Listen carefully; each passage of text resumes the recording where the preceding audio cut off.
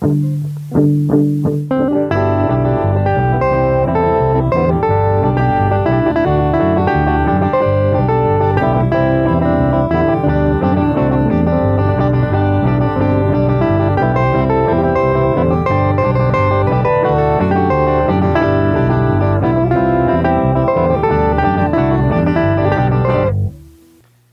everybody. So we don't really talk. Well, it's in the very end of the show, but I don't think anybody listens to that part. But we, if you'd like to talk to us at all, we have a subreddit that we check out occasionally. Not as often as we probably should, but we try and keep up on it. Which is reddit.com/r/Marxism Today. And there's lots of good commentary by listeners, lots of good discussion there, and if you have something to say, thoughts or whatnot, pop in, say hey, say what you like, what you hate. Well, should we beat Thad every time he eats? A valid question. But yeah, just a better way to engage with us if that is your desire. Hi, this is Red Wagner, and you're listening to Marxism Today. I'm joined by Tony and Thad today, and today I want to talk about the future. I'm going to approach this via a framework that I think is laid out really nicely by a thinker named Jeremy Rifkin. Now, Jeremy Rifkin is not a Marxist thinker. He's, I guess I'd say somewhere in the liberal realm. This is the basic idea. I'll summarize kind of what he has to say about the future and what he kind of does with it, and then we'll have a bunch of time to kind of say our reactions and our thoughts and kind of add and build upon that idea. So Rifkin argues in one of his more recent books, he's been writing and thinking and being activist for quite a while. But his argument is that we are approaching the third industrial revolution of capitalism. The first industrial revolution of capitalism happened in the 1900s. It was brought about by three categories that we'll talk about for each industrial revolution: transport, communication, and energy. The transport at that time was the railways. The communication was the steam-powered printing press. And energy was coal. When that was introduced, we got a whole different type of capitalism. Prior to that, we had manpower, we had animal-powered products and work that was done, but it was a whole different world. Then, about 100 years later, we got the 1900s, and we had a second industrial revolution of capitalism. This second industrial revolution took us from coal to oil power. Much more powerful. The less work to extract, easier to transport, more things you could do with oil. We went from the railway to automobiles. Again, more flexible, more distributed. There's a lot of advantages to the automobile. And for communication, we went from print to the telephone, which was much faster. We are now just beginning, about another 100 years later, the third industrial revolution. And this one's going to have some interesting things. It's not just going to bring about a new form of capitalism. It's going to challenge capitalism in certain ways, which I think is why it's so particularly important to us as Marxists or other folks who are critical of capitalism. The third industrial revolution starts with the communication factor. We go from the telephone to the internet.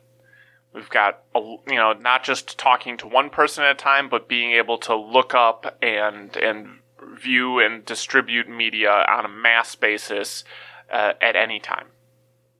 And now, especially with our smartphones, we're connected all the time. You don't have to go back home or go to the library to look it up. The new energy is renewables, and the new sun, solar, wind power, hydroelectric or geothermal is even in there. And transport, we're not there yet, we're getting there, is automated transport. Autonomous vehicles, not just cars, but also autonomous drones, things like that. Basically, the idea that you can move something from one place to another place without requiring any or very minimal human supervision. Now, the thing that the new elements, these three that bring us into the third industrial revolution of capitalism, and actually industrial might be kind of the wrong word. It's a digital revolution. The thing that they have in common is the convergence of one particular contradiction of capitalism. And I'm not sure that Rifkin uses the word contradiction, but since we're Marxists here and we love to speak in terms of the dialectic, that's the word I'm going to use. This is the contradiction of capitalism, at least the one that's pertinent to this discussion. Capitalists compete with each other to lower their costs in order to gain a greater market share. If we're both capitalists in the same market and I can lower my costs, that means I can lower the price of my product or I can increase my expansion. I can do a whole bunch of things. It gives me flexibility to outcompete my competitors. The contradiction is that if costs go down to zero, or get very close to zero even, the barrier to entry to the business is very low, and also the amount of value I can command from my products, the price of my products, must also necessarily be lower as that technology becomes general. If I can monopolize that technology, then I have a great advantage. But as that technology becomes generalized, then it becomes a problem for me because it means the value created by my product is less because it requires less energy, less human time, less resources to put in to make it. Actually, as a sidebar, we don't need to super get into the falling rate of profit theory because, Marx has a particular take on it, but I will point out that this is congruent with that it's not the same explanation for the falling rate of profit, at least it's not framed in the same way, but it does lead to that same conclusion. Because what Rifkin points out is that these three new technologies, the thing that they do is reduced marginal cost. And here we have to distinguish between fixed and marginal cost. Fixed cost, of course, is the cost to start up your business. It is the building, your big machines that maybe you need just one of each, and other things that you need just one of. That's your fixed costs. And then your marginal cost is the cost to produce one more of the thing that you make. So in there, it is the labor time that is included in creating one more and the raw materials. Those are kind of your big ones for your marginal costs. So the thing that the new technologies have in common, the internet for communication, renewables for energy, and automated driverless transport, is that they all lower the marginal cost to zero or near zero. Think about it. For the internet, the distribution of music or articles or whatever communication element there is near zero. Once you have that recording, you can share that. Once you have the video produced, you can share that. It doesn't cost you nearly anything to have one more viewer of that content. For renewables, once you have your solar panel, once you have the wind turbine, there's some maintenance, but on the whole, it doesn't cost you additional units it doesn't cost you anything additional to have that sunbeam or to have that breeze that comes in. There's no cost for the raw materials and there's no labor involved in converting that sunbeam into electricity. You're not extracting sunbeams like you have to go extract oil and Exactly. pay for its transport. The sunbeams do not work for you. That's right. And when it comes to transport, the driver is a massive cost on the part of transport right now. Once the driver is no longer needed, if you can have driverless cars, driverless drones delivering, transporting materials, then probably your biggest cost is the energy cost. And again, we already addressed that with the production of renewable energy, how the marginal cost of that renewable energy will go lower and lower and lower and trend towards zero. Then transport becomes a very small cost. It's the maintenance on your fleet, basically. So the contradiction here is that capitalism has been able to, or will be able to, over the next several decades, lower marginal costs to so low that they threaten the whole concept of capitalism, right? If goods are infinite, then capitalism no longer makes sense. You can no longer turn a profit if it costs so low to produce something. In the same way that you can't sell canned air to someone because there's just air everywhere. It's widely abundant. You know, it's not going to get exactly to free, but it's going to get to so low that it won't be a large market share. You know, if you look at energy companies right now, they're an extremely important part of the economy because they cost a lot of money. When energy costs very little, you could have a large market share of the economy. And first of all, you won't, because it's the other aspect of these things is they're highly decentralized. You know, there's no reason why you can't have tons of people each owning their own little solar panel. In fact, it's easier to do that than to have one centralized solar farm owned by one company. You know, that's the model that works for an oil field. You know, oil fields are great for centralization. Solar panels, they're great for decentralization. So first of all, the companies that have been working on a centralized model, they won't be able to compete with the number of decentralized players in the market. And two, even if they did grab a large market share, the marginal cost will be so low that it'll be negligible. So that's the contradiction that we're headed towards. That's the contradiction of capitalism that's coming to a head. And maybe not the only one, but it's one. It's the pertinent one to this conversation. So then what happens?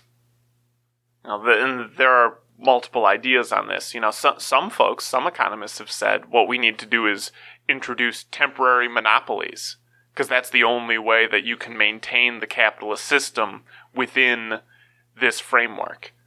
If you temporarily monopolize, you can still command a cost for the product even though you've driven your cost very low. Well, you know, you can try to do that, but any countries that choose not to go that route are going to outcompete you. You know, if you have temporary monopolies bumping up the cost of energy and transport and products in your nation, it's just going to make the energy and products and information and transport provided by other nations much cheaper by comparison and therefore much more viable. And that strategy, I think, is at its weakest in this particular revolution because it introduces the internet with infinitely reproducible products. And that won't be all the products, but that's some of them, you know, digital files. It's a lot easier to steal those, to pirate them, because you're not having, well, one, you can do it from your house, and two, you're not actually taking something from somebody. Oftentimes you can just copy it. And yeah, so it's easier to do that, and which undermines that monopoly too. And we even see that now with, you know, paywalls and cable companies losing money to pirates, and things like Netflix taking up a bigger share of the market because they make it easier to get access to a lot of different types of shows and movies. So yeah. So what I've outlined so far is mainly about just a diagnostic of where we are, and mainly borrowed from Jeremy Rifkin, although he's not the only person saying these kinds of things. I just think he presents it in a good way and a good jumping off point for us as Marxists. But now we're going to come to a major difference and a point where we can react and disagree and kind of further the discussion a little bit. One of the things that Rifkin does is he consults with governments. Germany and China stand out as folks that he's talked with, but also with businesses. And not in a way, not in the way that we as Marxists would. He's not going into businesses and saying, y'all are doomed, give up, or whatever. He's trying to find the best path forward for them and then consult with them to lead them to that path. And this is what he says. He says the thing that you need to do is slowly turn down your old production system. Let's say you do energy. Slowly, you're going to produce less and less energy every year because the money will not be there for that. But what you need to become is the management system for the distribution and buying and selling of energy. Because everyone out there is going to be both a buyer and a producer of energy. And you just need to be the centralized hub for that.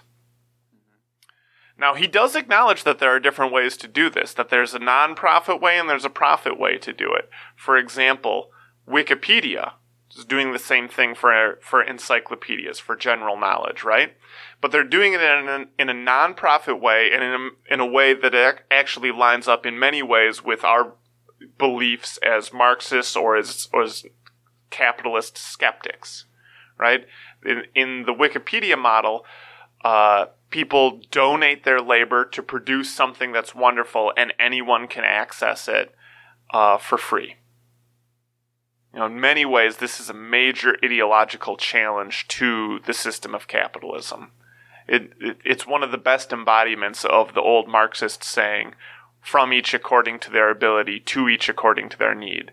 People who know about something contribute, that's from their ability. And anyone who wants to know about something, that's their need, is able to find that information on there.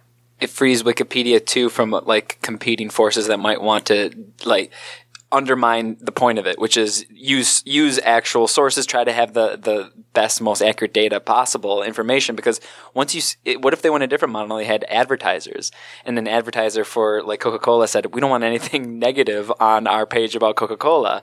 We're going to pull. There could be pressure there for them to change or censor or do something different on there other than their mission statement. Yeah. So using that model not only has there's the moral benefit and it agrees with the political ideology that makes sense to us, but also it frees them up from outside pressures too. It makes the more accurate, better source. Not that it's perfect, but still. On the flip side, you have that same kind of model with Uber. There's a bunch of people that need rides. There's a bunch of people that are able to give those rides. And actually, I hate the term the sharing economy. That can be a whole sidebar discussion later. I hate that too. Yeah, you're not sharing your car. You're renting your car. It's renting. That's what it is. But okay. The Uber has a bunch of contractors that are essentially employees. For legal reasons, they want to treat them like independent contractors. But basically, they have employees and they have customers, and they realize that they are the central power. That as the management system, because really Uber doesn't give the rides. It's their workers that give the rides. Uber doesn't buy the rides. It's their customers that buy the rides. And in many ways, it's similar to the Wikipedia model, where any given citizen, a regular person, could be one or the other, or both from time to time. So that's the similarity. The difference is that Uber says, but I control the central nervous system of this whole product. So what I can do is take the lion's share of the profits. I can take a big and significant cut, and I can really be the controller of this. I have power that I can exert over my drivers. I have power I can exert over my customers, should I need to use it. They basically reproduce all of the misery and all of the problems of the capitalist system within this new model.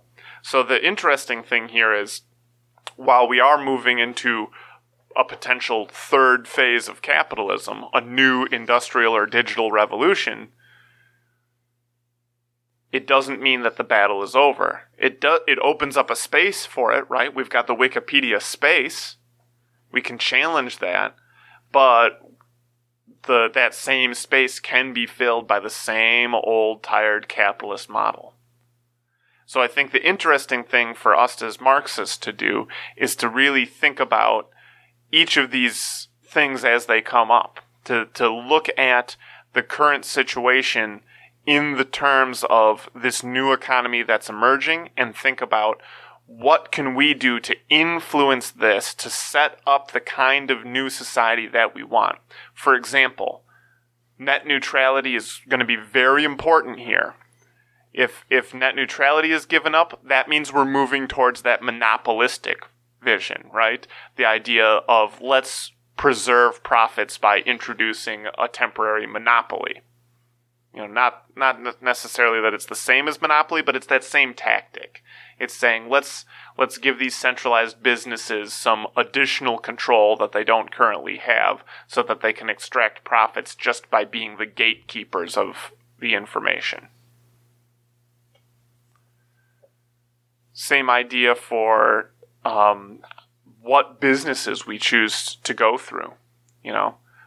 Where do we decide to bring our commerce to? And also, what startups are people working on? I think that's going to be an important part. We've talked about cooperatives a little bit on this program. We know that there are Marxists out there that are really into cooperatives. You got your Rick Wolfs on the one side, and then you've got your cooperative skeptics or kind of the folks that are dismissive of it on the other side.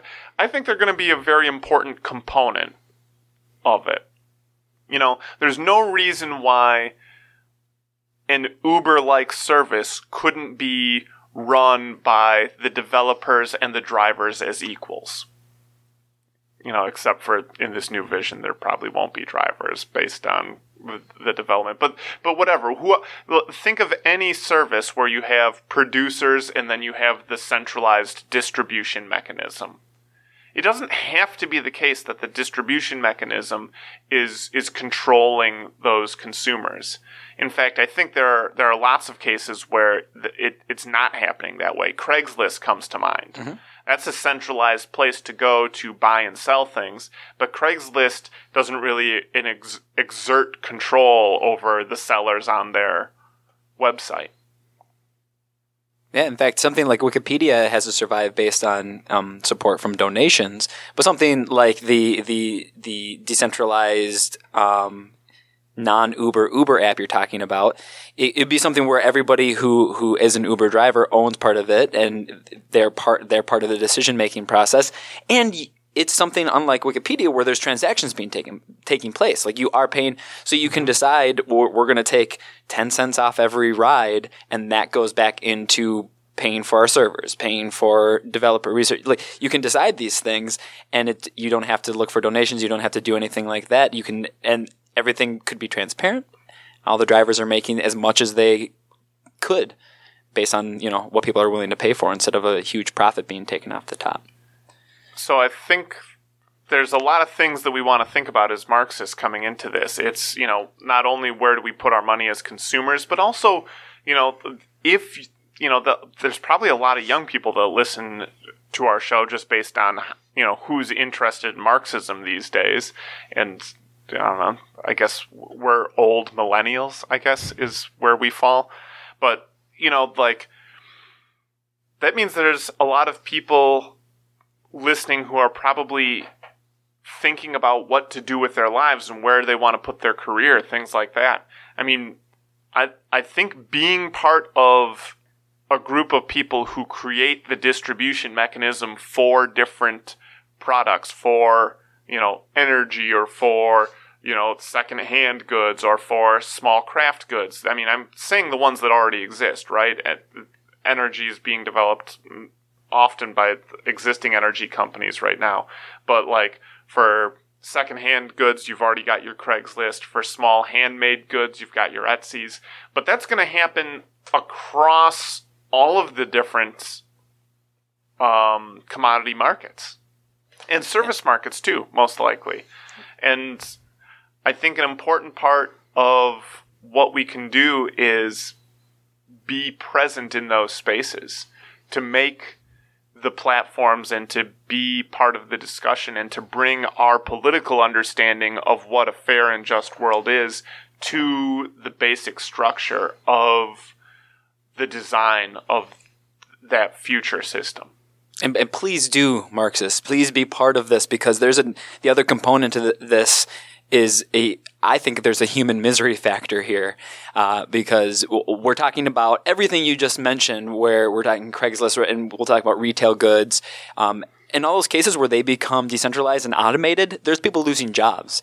And all this automation will change the amount of jobs available to people. It will totally change the landscape of the working market. And the labor force will be struggling with an ideological difference with how we look at unemployment right now too. And if we go the route of decentralizing things, keeping them cheap, keeping them open, and making them available to people, I think we can weather that storm into a new era well without a lot of people having no money or being homeless. But if we as a country go the route where we are putting up those monopoly walls, where corporations are white-knuckled, trying to hang on to the last little bits of profit they can, and not caring about the fact that so many people don't have as much money as they used to. And though everything's cheap, if you're not recognizing that fact, you have a lot of people who are unemployed. And if you start to trying to hold on to those profits, you're going to be cutting people out from that. You're going to be making it harder for them to even live, and trying to say, hey, we can still work from this old model. Because as those prices fall down, in an ideal world, everything's more accessible to people. But if we still think like, well, we're at a 30% unemployment rate or 40 now, those people could still find jobs. It's the market. Things will open up and things will change. It get really dangerous if there's still that mentality combined with also, no, we're still going to take a big profit off of your energy needs. Like, that's scary and could hurt people. Well, and I think another important part of this, I'm glad you brought up the idea of unemployment and human labor and what do we do with them. I think that's going to be a critical part of this, and actually who's really probably going to suffer are kind of our Gen X folks. The baby boomers will probably be about retired by the time it becomes a massive critical problem, although I'd say it's already kind of becoming an issue. And the millennials, in many ways, are already on the right track. And this is what I mean by that. I mean that for a long time, if we go to the model of what we call the Second Industrial Revolution, the model of labor and what it meant was you do something that you don't like doing, and then you are rewarded with money that you can then go to buy things, and that's what's really fun, is consuming.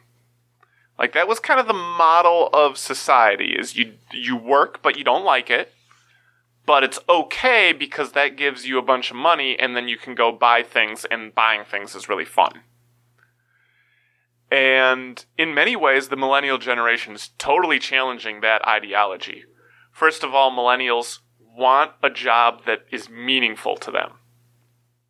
They want to make a difference in the world.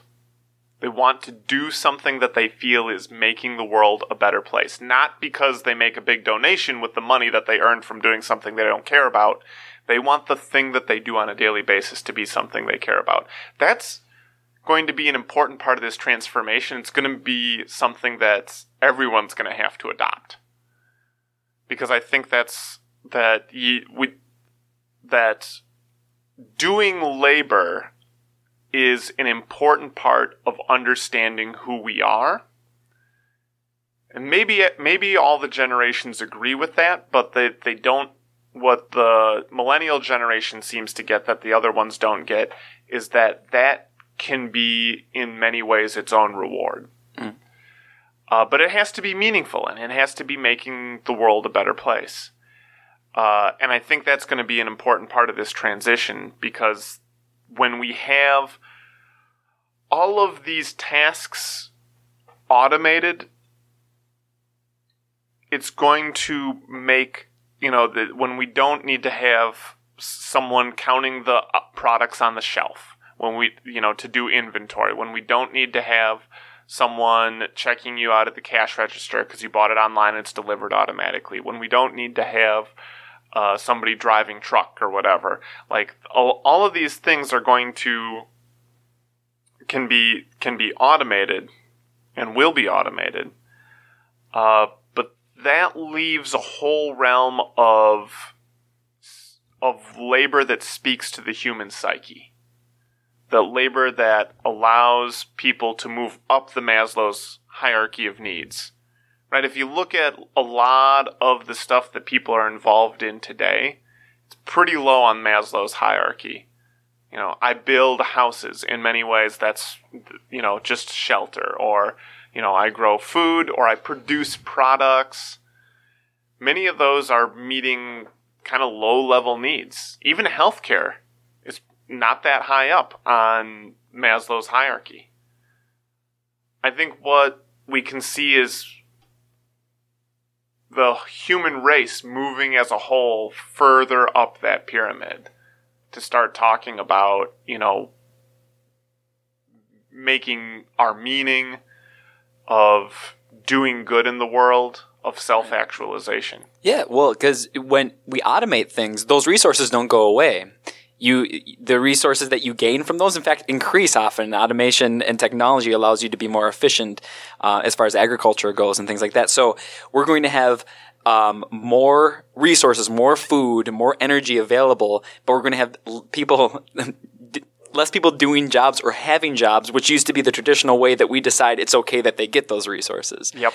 And so now, eventually, that's my worry. That's kind of what I was referencing before, and I think you put it into really good terms. It's just like, man, we could either go through a period where we're just accepting people being a lot more people being unemployed, a lot more people being poor, and not having access to things where we want to retain these old methods, or we can decide that we have so many resources that are abundant. Maybe you get a living wage.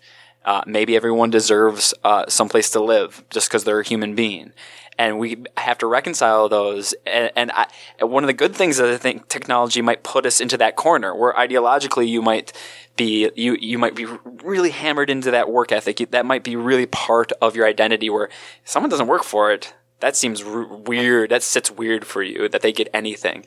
But as time goes on, and we are at 30 or 40% unemployment, and it continues to go through no fault other than things are getting more efficient. And hey, capitalism, you wanted that edge, that competing edge, efficiency, technologies, they're always going to go that direction. Well, maybe we have to rethink that at a certain point, and that would be really good. But any of the roadblocks we hit could just mean years of people being poorer for no fault of their own, and it being even more clear and more tragic to me than what we see now. A lot of people are poor through no fault of their own now, but also you could watch it and you could just say, man, as that change happens to technology, and we still have all the resources, it'll just be an ideological shift of people unwilling to change the way they think about resources and who deserves what. Yeah, the interesting part here is I think the physical reality, like the physical economy, is going to end up dragging the political thinking of the population. Because already our political thinking is so far behind, especially here in the U.S., and not to say that we're the only one, but to look back at the presidential election, not to bring up our presidency again, because it seems like we can never stop talking about it. But I guess now I'm guilty this time. I'm going to bring it up. Trump won partially based on really appealing to manufacturing jobs. And even Hillary Clinton went on that manufacturing. She was trying to be a little bit more realistic, calling it smart manufacturing or advanced manufacturing. I forget the modifier she used, which is a bit more honest. But the really honest thing, what we really need is somebody that was on that stage that said, listen, It's not happening. Those jobs are not coming back, and it's good.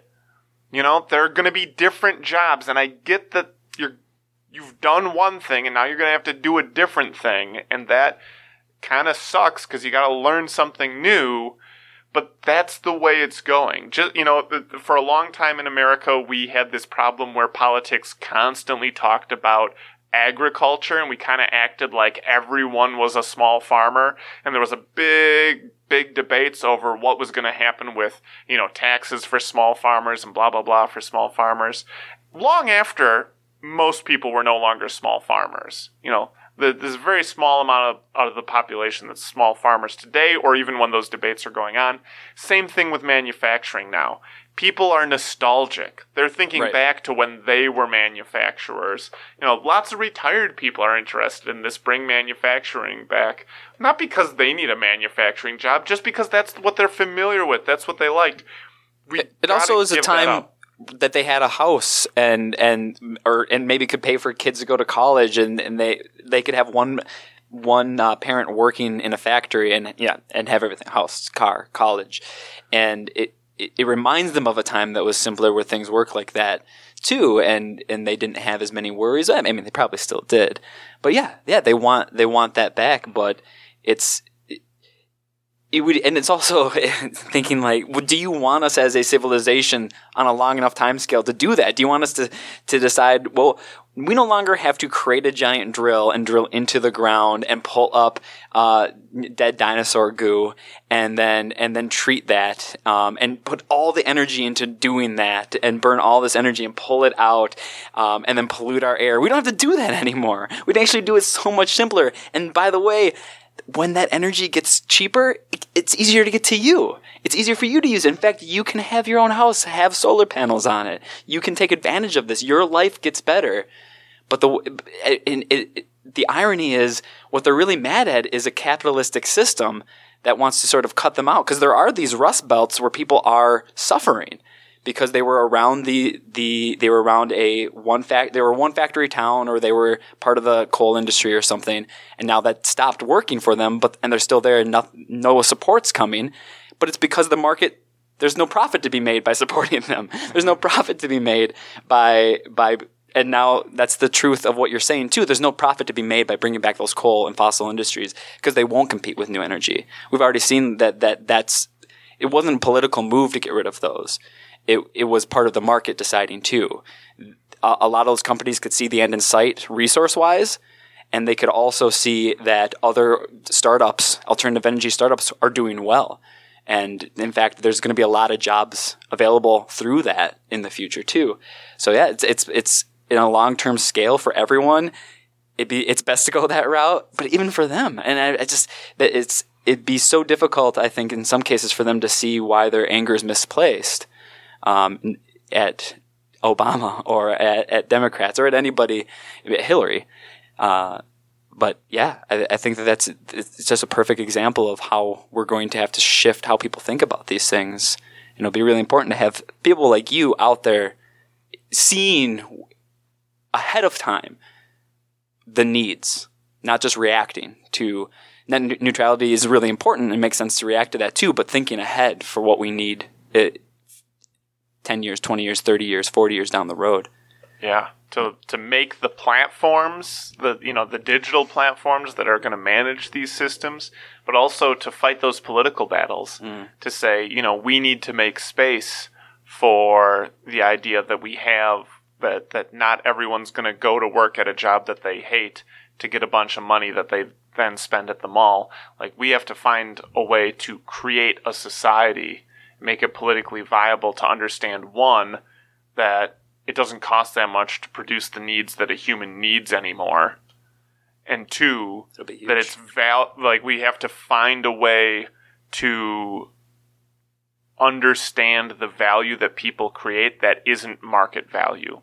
Because more and more, that's what's going to happen, is the really important stuff that humans are going to do is not going to be something that you put for sale on a shelf and someone, exchanges some pieces of paper for.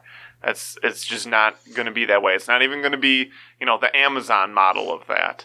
It's, the the things people are going to do, I think, are going to be beyond that. Yeah, well, and even, to go back to, like, people talking about, like, a nostalgic old days where, working a manufacturing job could get you a good thing. People like to ignore the fact that capitalism is a system of misery.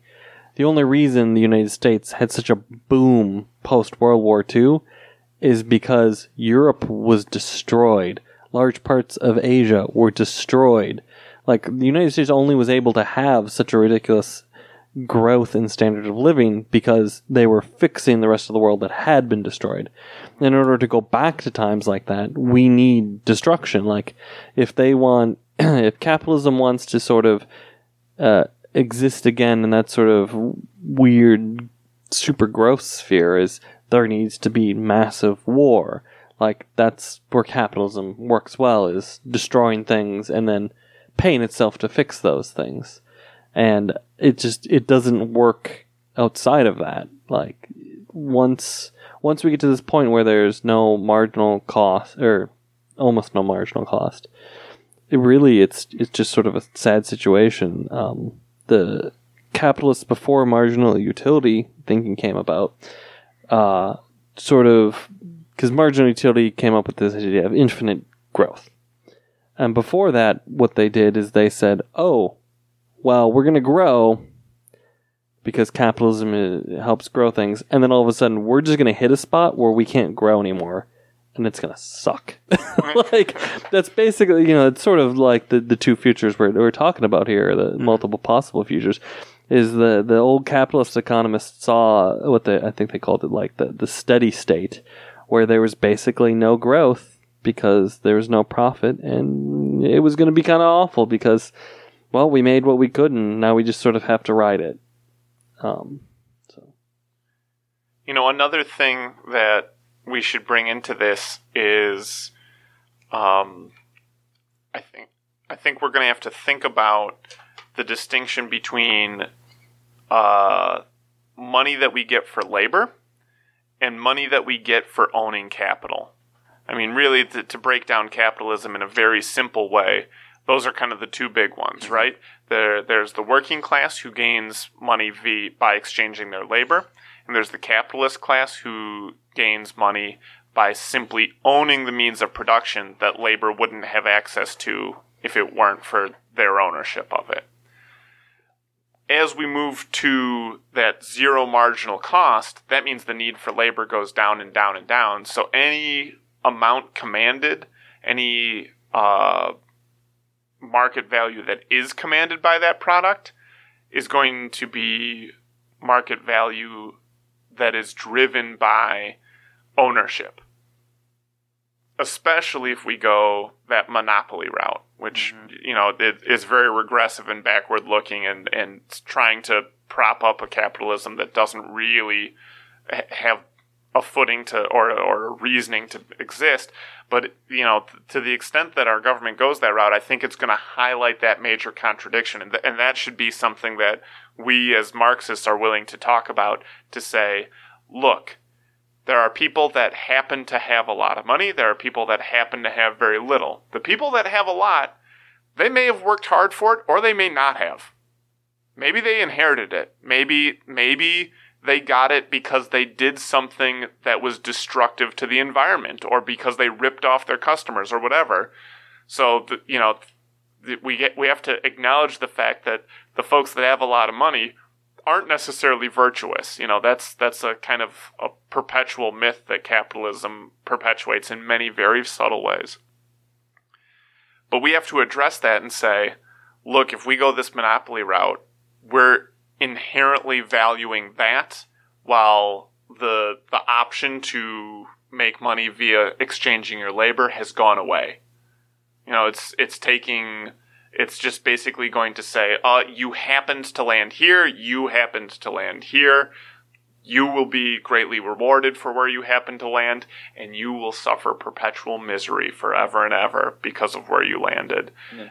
And that's something that we need to be willing to discuss and bring forward as Marxists, because I think that, one, brings in the distinct idea of capitalism. That's what capital is. Capital is the idea that you use a free market, but you reward labor to the extent that they have to be paid in order to show up, and then you reward capital based on the fact that they have exclusive access to the tools that create wealth. And the more we keep that idea that you can reward people with money just based on the fact that they have exclusive rights to something that everybody wants and needs, that, I think that's going to be one of the major contradictions or the major issues that we want to bring forward. Because putting in that framework, the labor side and the capital side, because capitalists aren't paying the laborers just because they feel like they deserve it. They're paying, like you said, what they need to in order to get them to come, but also because the capitalists need them to produce goods.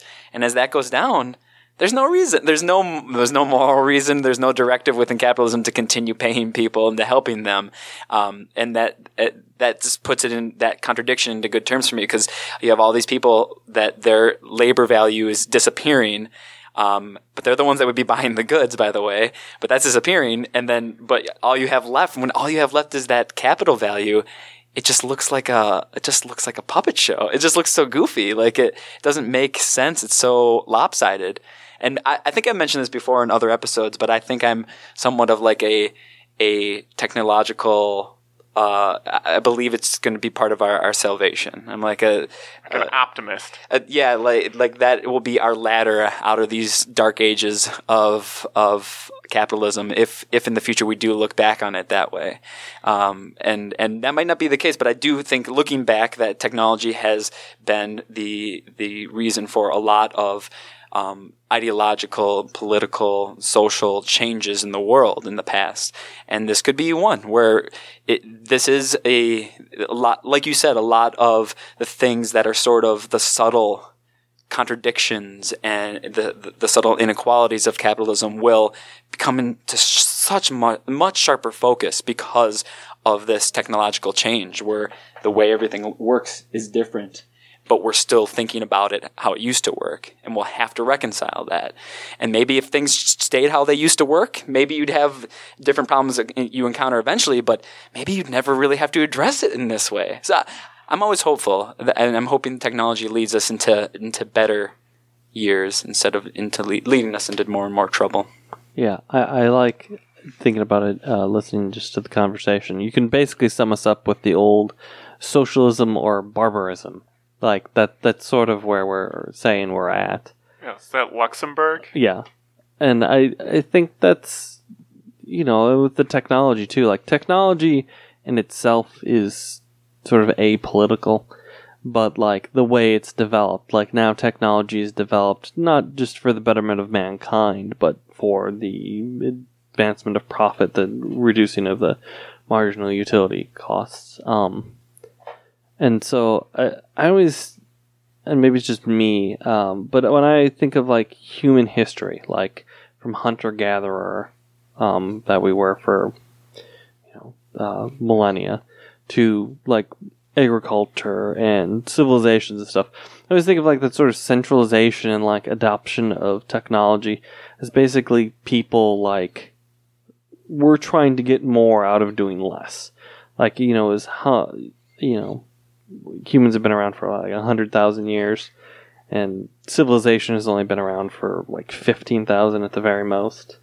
And most of that time, we were not really had many tools. But then once we started to develop more tools and stuff, the labor people had to do for stuff, we could start to do other things. And I sort of feel like capitalism has sort of obscured the fact that technology, at least in my mind, has been used to make it so humans can do less so that we can have more.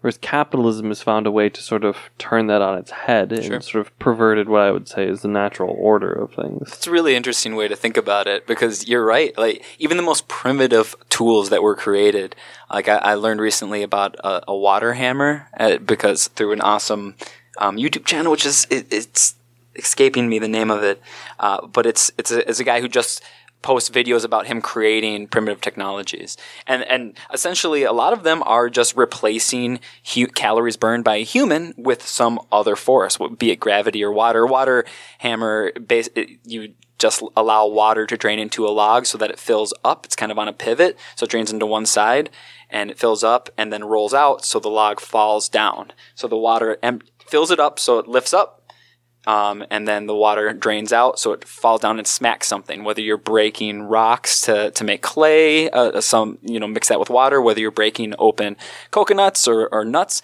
it's replacing human energy with energy in the world around you. Now we've gotten to the point where we're trying to use the energy from the sun directly and things like that. But yeah, that's the exact progression.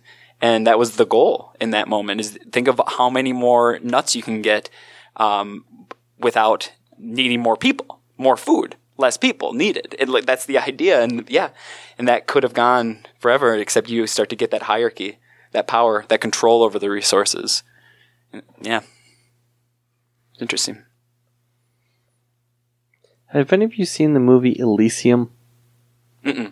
I haven't either, so this may be a good thing to talk about. No, but I want to talk about it for an hour. I've heard people talking about it, and I guess in this, they've basically developed medical technology that, can basically bring you back to life. But they have, the rich people have, laughed and have this technology and have just left the poor people, behind. And, that's sort of, I could sort of see that future with this sort of stuff.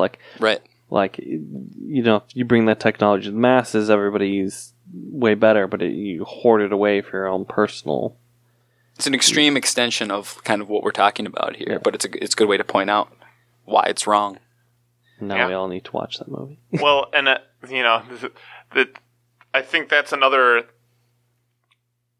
point of living in different worlds. That's kind of a very highlighted example when you leave the planet or whatever.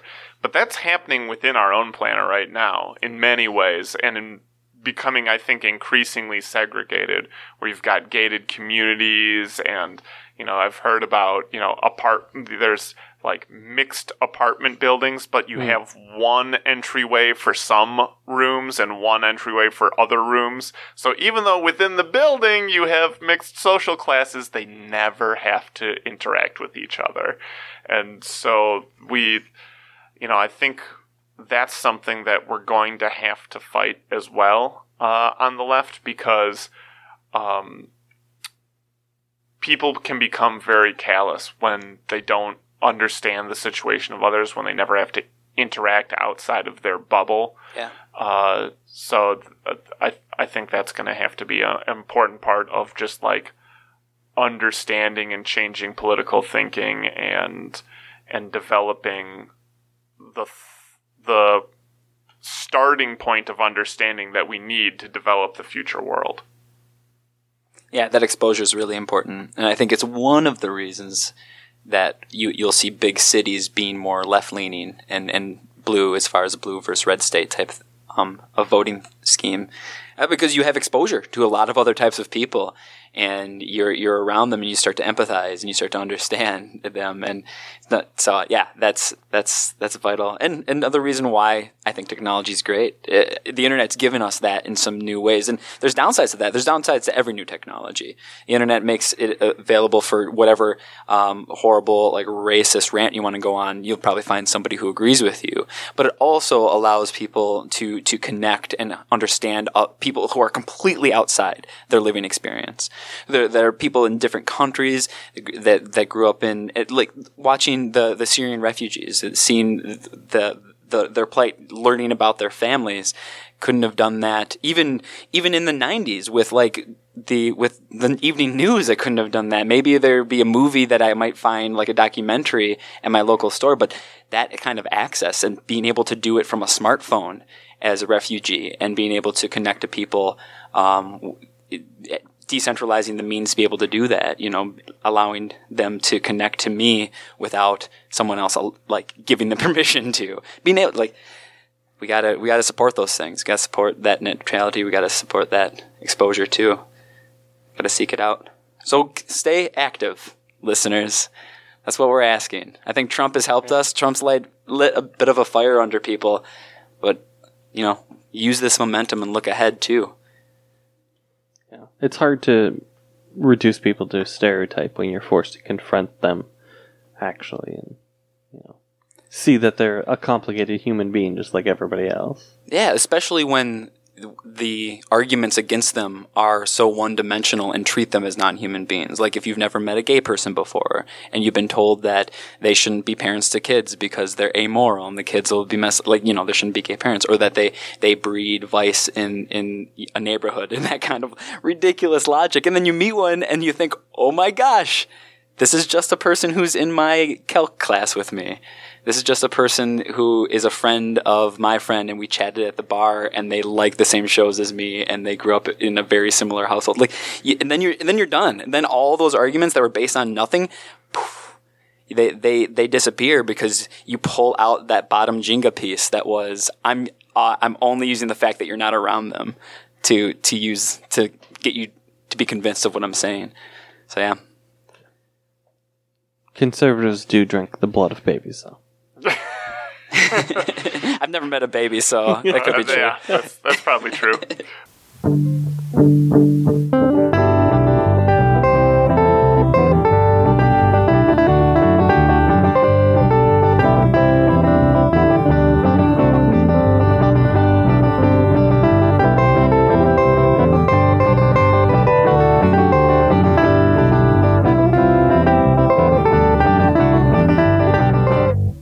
Marxism Today is created by Red Wagner and Tony Schmidt and is a project of the Democratic Socialists of America, Madison, Wisconsin chapter. We are not official spokespeople of the DSA, and the views expressed in this podcast are ours. You can find us on Twitter at RedWagner2, that's the number 2, and SchmidtAJ, SchmittAJ. Our episodes are all available for download on our blog, marxismtoday.wordpress.com. You can also share your thoughts about this episode and others on our subreddit, reddit.com/r/marxismtoday, all one word. You can also find information about the Democratic Socialists of America Madison chapter on our Facebook page, facebook.com/DSA Madison. Thanks for listening, and we'll see you next time.